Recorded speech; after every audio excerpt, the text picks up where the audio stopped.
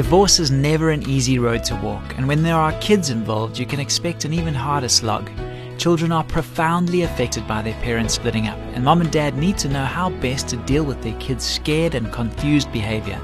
We'll discuss how on the next Family Matters, so stay tuned.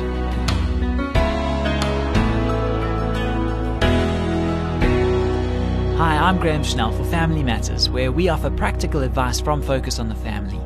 We received this question from a concerned parent who wrote, "We're in the process of getting a divorce, and it seems to be taking a heavy toll on the entire family.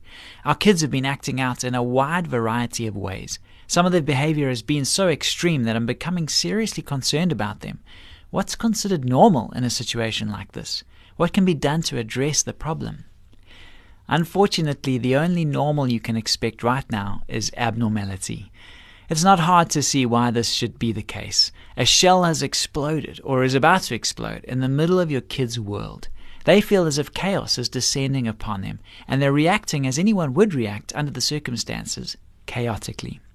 You didn't provide details, but we suspect that their behavior has been somewhat erratic and characterized by a pendulum-like swing between opposing extremes, good and bad, loud and soft, clinging and withdrawal, silence and hostility, tears and anger, rebellion and helpfulness. Children of all ages are affected when divorce splits a family, but different age groups can react in very different ways. Young kids may display regressive behavior, thumb-sucking, bedwetting, baby talk, or academic setbacks. In some cases they can become aggressive, while in others they seem to be disconnected and lose themselves in a daydream-like world of their own. Teenagers and young adults often respond to the breakup of the family by making a grab for some kind of control over their personal lives. In some instances, this translates into a kind of hyper-meticulous workaholism, an all-out effort to earn straight A's or to excel in sports. In others, it means rejecting the system by bunking school. In still other individuals, this impulse takes the form of risky behaviors, self-mutilation, eating disorders, and addictions of every kind, from drugs to pornography to video and computer games. A great deal depends on the parents and the overall tone of their relationship. Naturally, that relationship is stressed right now. But if the stress is controlled and expressed in a civil, respectful manner, this will be reflected in the children's response to the situation. If mom and dad are hostile, volatile, violent, verbally abusive, or passive-aggressive, the kids will follow suit. We should add that many children of divorce struggle with feelings of guilt. The littler kids may blame themselves for what's happening, in which case it's important to reassure them that your struggles as a couple have absolutely nothing to do with them. Teens and young adults may actually feel relieved that the strife is ending, and this in turn may cause them to beat themselves up for taking a positive view of a bad thing like divorce. The good news is that some children, especially the older ones, can come through an experience like this having learned a number of valuable lessons.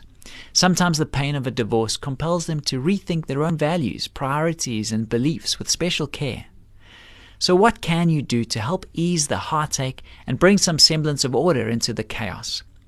First and most important, you should encourage your children to talk about what they're going through. If they're reluctant to open up, you can help them out by taking the first step. Help them see that though life is changing dramatically for everyone in the family, things won't always feel as bad as they feel right now.